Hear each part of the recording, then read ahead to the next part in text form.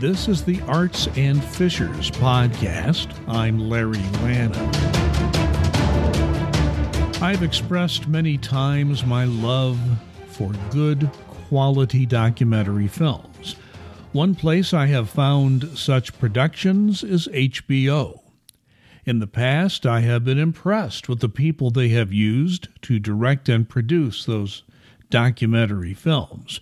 So I checked and found 3 upcoming docs that I felt had the potential to interest me. One was about the COVID impact on sports, another about QAnon, and the third about a cruise ship first hit with the COVID outbreak. Sadly, 2 out of 3 did not meet the high standards HBO has set in the past, at least in my opinion, but the third is special in its own way, so allow me to briefly review all 3. First, let's look at The Day Sports Stood Still. America has withstood economic depressions and world wars and still kept most sports going through all that. The COVID pandemic has been different. I recall covering a local school board meeting when the NBA announced it was suspending the season. The Big Ten tournament ended just as it was starting on the basketball courts. The NCAA tournaments for basketball were canceled in 2020. That became a new normal. In the past, no matter what else was happening in the world, sports were always there to take your mind away from everything else. COVID stopped sports. I never realized how much I used sports as a distraction from the rest of life. The TV networks dug deep to rerun old sporting events, but that didn't help much. The HBO documentary started with all that, with special emphasis on the NBA. Then less than halfway through, the documentary switches to how the death of George Floyd impacted everything. By then, the NBA was in its Orlando bubble, the NHL had its Canadian isolation plan, and Major League Baseball was working toward a shortened season. All sports were impacted by the protests over George Floyd's death. The problem here is that director Antoine Fuqua tried to do too much. He could have done full documentaries on COVID and a full documentary on George Floyd and how that all impacted sports, but he tried to do it all in one film. A documentary I was so looking forward to seeing flopped. Sadly, just not a good film. The second documentary film on HBO, Q, Into the Storm. It's a 6-part series. I've only seen the first 4 offerings, but feel I can give you a good indication of what to expect. This is about the story of QAnon, with the character Q, the shadowy figure anonymously posting on internet message boards, providing what Q's followers believe is super secret information. In fact, Q's predictions are often wrong and only occasionally correct, but Q's followers stay with that unnamed figure anyway.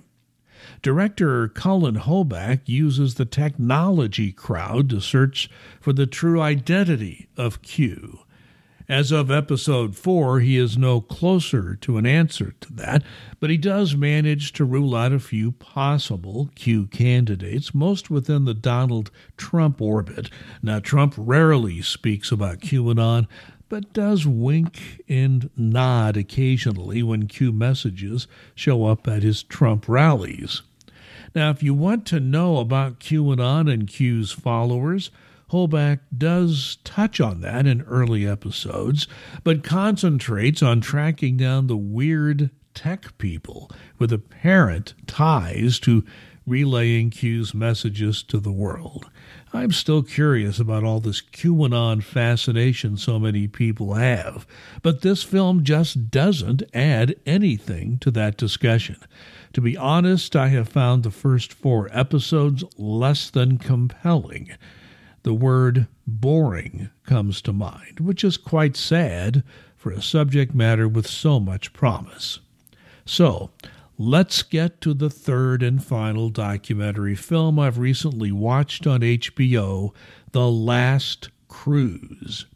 Director Hannah Olsen's film consists almost entirely of cell phone videos shot by the passengers and crew of the Diamond Princess cruise ship. Now, the early footage shows customers explaining why they chose this cruise and documented the wonderful time each was having. The crew explaining why they chose a cruise ship until... Now, the crew shows what a tough life they endure: small living quarters, long hours, hard work, and stern discipline if the job is not done right on the ship's well-oiled machine aimed at pleasing the passengers. The first 5 to 10 minutes made me wonder if I would go 0 for 3 in recent HBO documentaries. Then the captain began public address announcements about this new virus. And hey, there's nothing to worry about, of course. Well, that changed when positive cases began to spread throughout the ship as it docked in Japan. I do not think Stephen King could write a script this horrifying about what the passengers and crew endured once those passengers were all ordered to their cabins.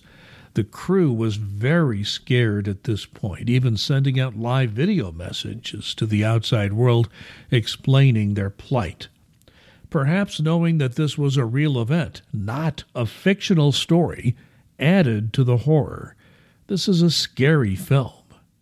Kudos to director Olsen for scouring through hundreds of hours of phone video footage to capture the scary times everyone aboard that ship experienced. The Last Cruise is well worth your time. It shows how little any experts knew at the outset of this outbreak. It also shows how the passengers and the crew were treated quite differently as the virus spread on the ship.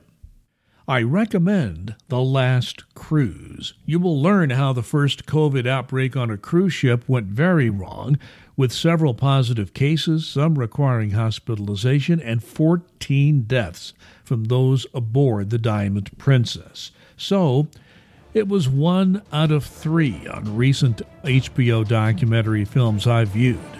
On the whole, HBO chooses good products from the stable of documentary films available, so I will keep watching in the future to see how things go.